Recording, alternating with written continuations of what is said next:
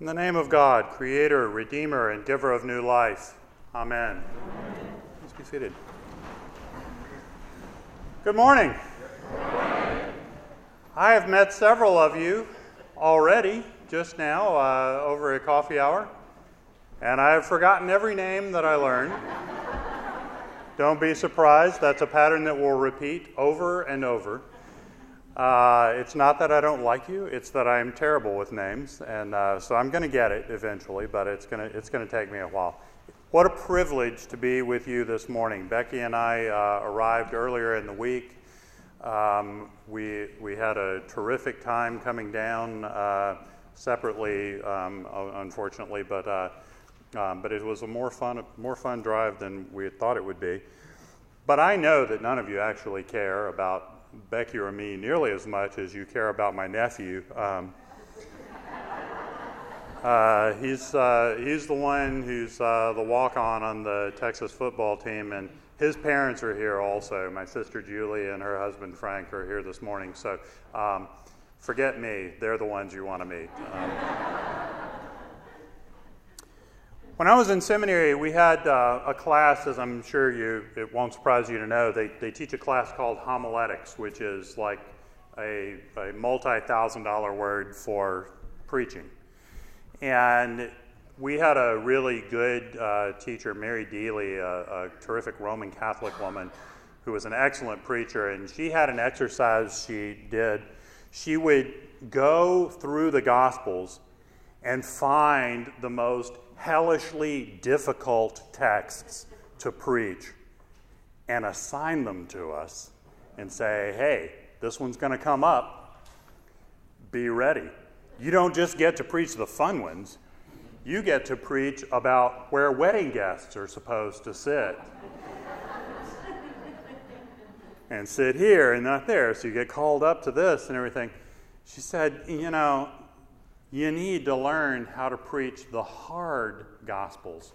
Actually, this is not all that hard because, at least not for clergy, because we always know where to sit at a wedding feast, which is at the odds and ends table with the weird aunt and everything. That's where they always put you there. But fortunately, we don't just have the gospel reading. We can fall back if we need to on some of the others. Usually the epistle is a great place to go for good sermon fodder. Oh, I see that this week it's about God will judge fornicators and adulterers.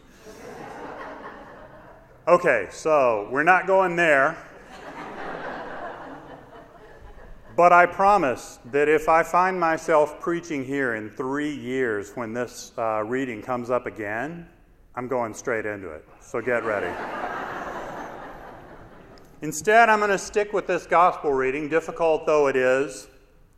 I think if we read it carefully, we'll find that there is both some wise advice and some good news for the people of All Saints. It's just that it's a little more subtle than the gospel usually is. I don't think this is about playing tricks to seat yourself in this place because they'll invite you to come on. All of you that are back on the back row, not going to happen. Sorry, you're still just going to stay right there. But actually, there's some wisdom hidden in the language if you're paying attention, if you're noticing it. If you take a look at your bulletin at the gospel reading itself, Jesus goes to the house of a leader of the Pharisees to eat a meal on the Sabbath.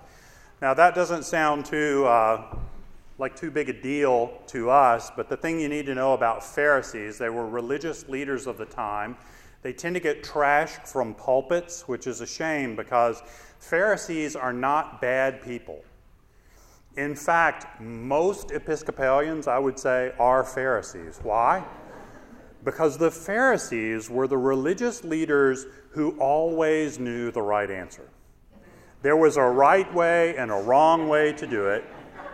Is this ringing a bell? Okay. Imagine that in Texas, too. So there was a right way and a wrong way to do things, and the Pharisees knew. So they knew all the rules. They knew in every situation what was appropriate, what was inappropriate. They were the keepers of propriety. And I say that not jokingly. I mean, they really were good at it. That's why they were in their job. And so the reason that they tend to get a bad rap in the gospel is because that's the extent of their vision. They had learned all the rules. They had learned the proper way of doing things, and their knowledge, the things they knew, stood in the way of actually having any wisdom. Their knowledge stood in the way of seeing with spiritual eyes. So what happens in this gospel reading, if you're following along here? So they go to the house of the leader of the Pharisees to eat a meal on the Sabbath, and they were watching him closely. I know how he felt, because I know that this is a room of Episcopalians, and I'm being watched closely right now. But what happens next? Do we read anything about any observations that they made, anything they learned from their watching him closely, looking for errors? That's why they were watching him closely, hoping he would mess something up, violate the Sabbath somehow. No. Straight on to the next sentence. When he, that's Jesus, noticed how the guests chose the places of honor, he told them a parable. So they were watching, but it's Jesus who does the noticing. And why? Because Jesus went into that encounter not thinking he already knew. Jesus went into that encounter with some humility, which is what goes on. That's what he teaches a parable about, is humility. And he teaches it not because he's trying to rework an etiquette rule, but rather he is painstakingly teaching his disciples, wherever they may be, how to see with spiritual eyes and with wisdom. So, while I was not gifted today for my first sermon to you with an easy gospel to preach, I would say that this is an important one. I think it has a lot to do with our call here at All Saints right now. What is All Saints called to do right now? It's been a pleasure over the last week, and for some of you even before that, to speak with people about what's going on at All Saints, what's come before me arriving here. This is not day one. We're well into 120 years into the mission of All Saints. All Saints has seen him come and seen him go. And in some of the conversations you hear, I have heard from people who are understandably very eager to say, okay, I know what we need to do. We need to do this, this, this, this, and this. And most of what I've heard along those lines has actually been really good observation. The observations have been, in my estimation, right. Except that I don't think that's what we're called to. I don't think we're called to be right now. I think we're called to be observant and pay attention to ways we might be caught up short. Let me give you an example. It is unnerving to me to understand how much I'm sitting in judgment right now, or being judged, as it says all these things about, when you give a luncheon or dinner, don't invite your friends or your brothers or your relatives or rich neighbors in case they may invite you. You'd be repaid. When you give a banquet, invite the poor, the crippled, the lame, and the blind. And as much as I want to shake a finger and say, yeah, do that, I parked in a spot marked reserved for rector. And it's the best parking space in the whole lot. And I parked there last night too when I went to the game, and I love that. And I hope maybe we can keep that reserved for rector sign. But I wonder if it would make sense for us to put it somewhere else and reserve something else for the rector. And what would we reserve instead for the people who visit All Saints for the first time? What if instead of reserved for rector, they saw reserved for the poor, the crippled, the lame, and the blind, or the lonely, or the searching, or the desperate, the fearful, the broken. What would it look like to have a sign like that and welcome the right people for the places of honor? Don't get me wrong, I really loved parking there. It was great. But here's the thing, I get here early and I can park in the next space over and I'll be fine. I think there's an opportunity there. I think there's an opportunity for us to practice some humility as a congregation and exercise not what we know is the right thing to do, but some listening and some discernment about what God would have us do. Becky and I have had an interesting path, if nothing else, geographically. I grew up in Shreveport, Louisiana, went out to North Carolina and went to college there, then moved up to Washington, D.C. That's where I met Becky, and we worked for the same company there for a good while. Left and moved to Chicago, and then from Chicago ended up out in California.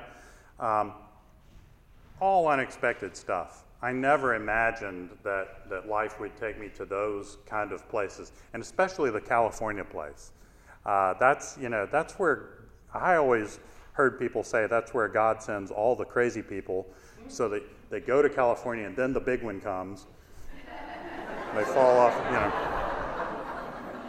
And I never thought I'd be one of those crazy people out there, but God has a way of calling you to strange places. What I love about it is that the desert is on one level so bleak that some people just see nothing but rocks and dead stuff. But what I see is all these biblical images of what blooms in the desert and what happens when the distractions are removed and you can pay attention to things that God is putting in front of you.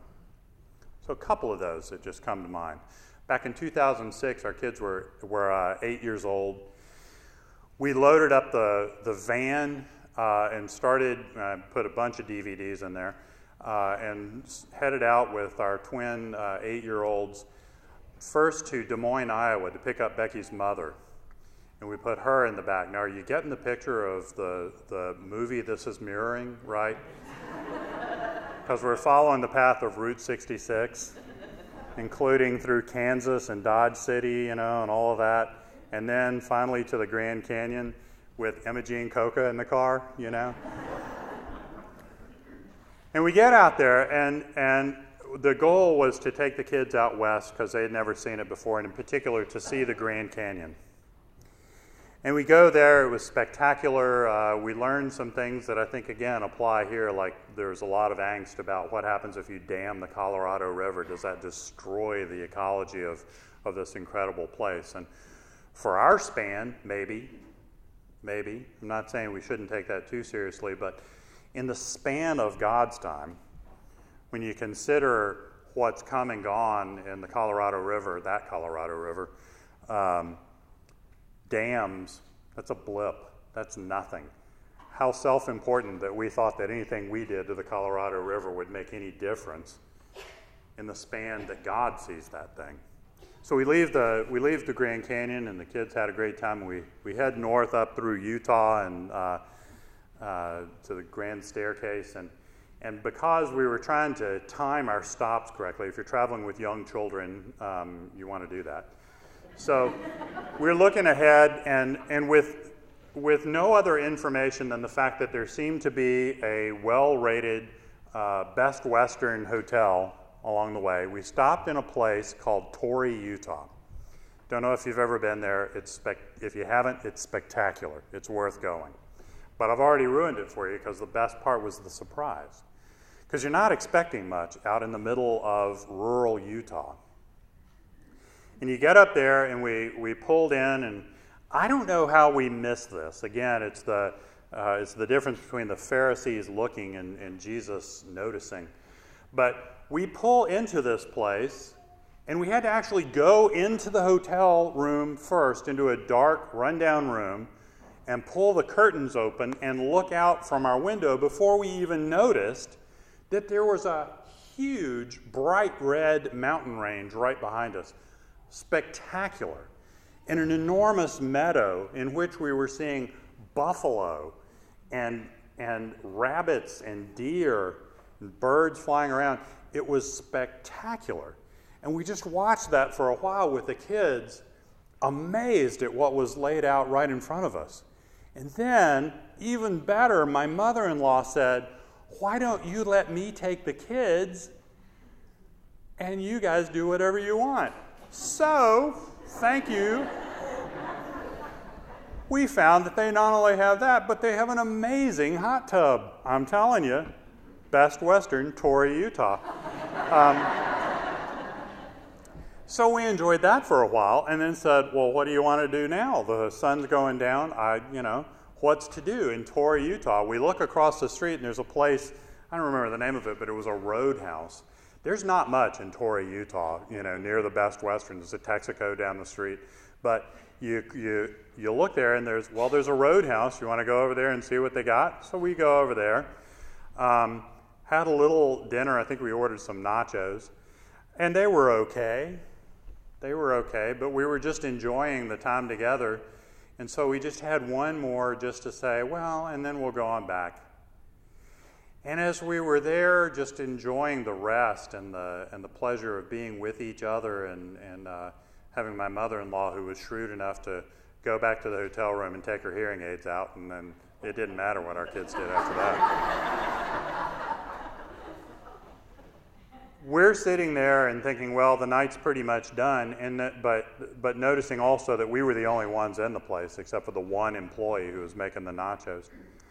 And then a couple of people came in, and they were carrying these bags, and we didn't know what they were, hopefully not a big hit or something.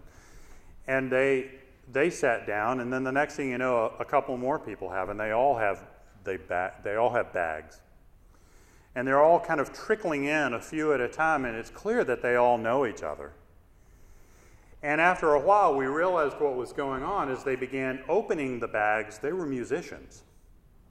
So each one would open something different.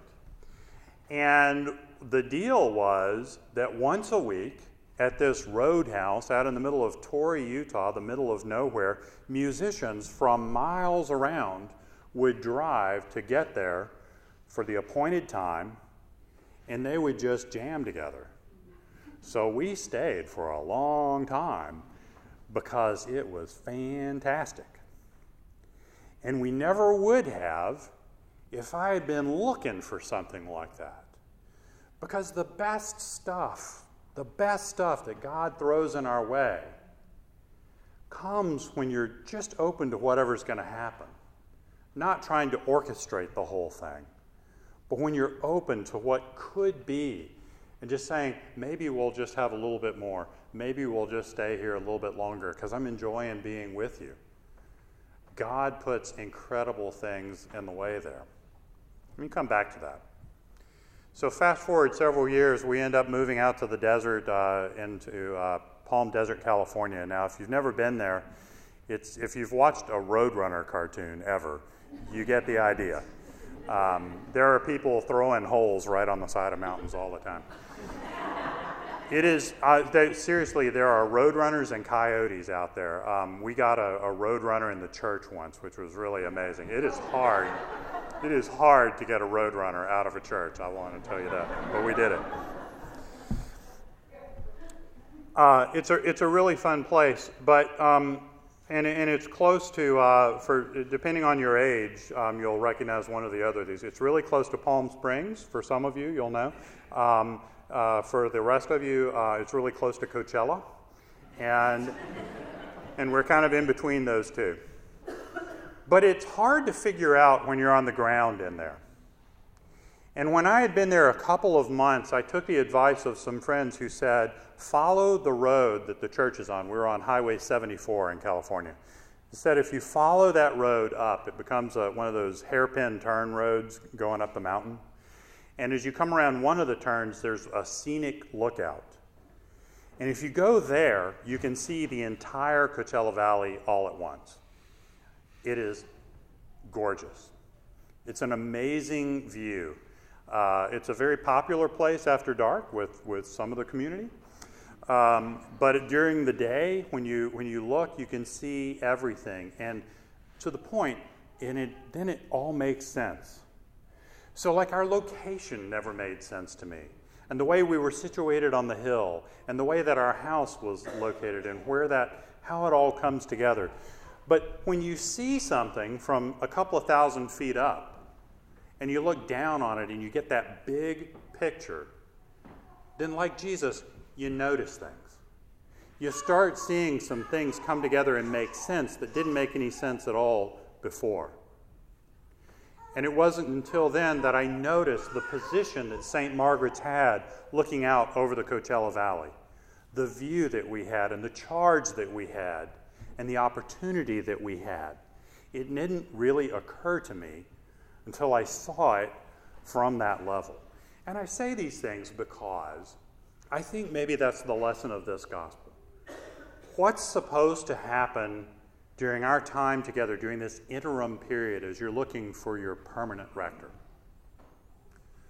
Well, we could try to fix everything, and we'd fail. A better strategy, I think, might be for us to open spiritual eyes, to be a little humble, and imagine that we don't know everything yet. That listening to each other and listening to people outside of ourselves and what they say about us might open our eyes to some wisdom that we would miss if we set ourselves immediately to the work of making everything right. Because God, as we're well aware, has the capacity to do for us not just things that are amazing, but things that we never imagined. That's my hope for the months ahead for you and me together here at All Saints. What a privilege to be here. I've known about this place for years. The first time I came to Austin was shortly after I was ordained. I went to a training meeting at St. David's, and I've been back a few times. 2 trips ago, I'll tell you the story if you're interested. It's not interesting. But I ended up in a car with the dean of your cathedral over in Houston, and he was driving me and a few other folks around Austin, showing me the important places to see in Austin. The first stop was All Saints. And he wanted to tell us everything that was going on here. And I've known about you all that time. And my imagination has been running as I contemplated coming here. But my imagination is nothing compared to that of our God. So I just want to finish up and tell you that Paul, I think, makes this point best about humility, about paying attention to what's in front of us so we can see what God has in mind when he writes in the book of Ephesians, glory to God, not us. Glory to God whose power working in us can do infinitely more than we can ask or imagine. Glory to God from generation to generation in the church and in Christ Jesus forever and ever. Amen.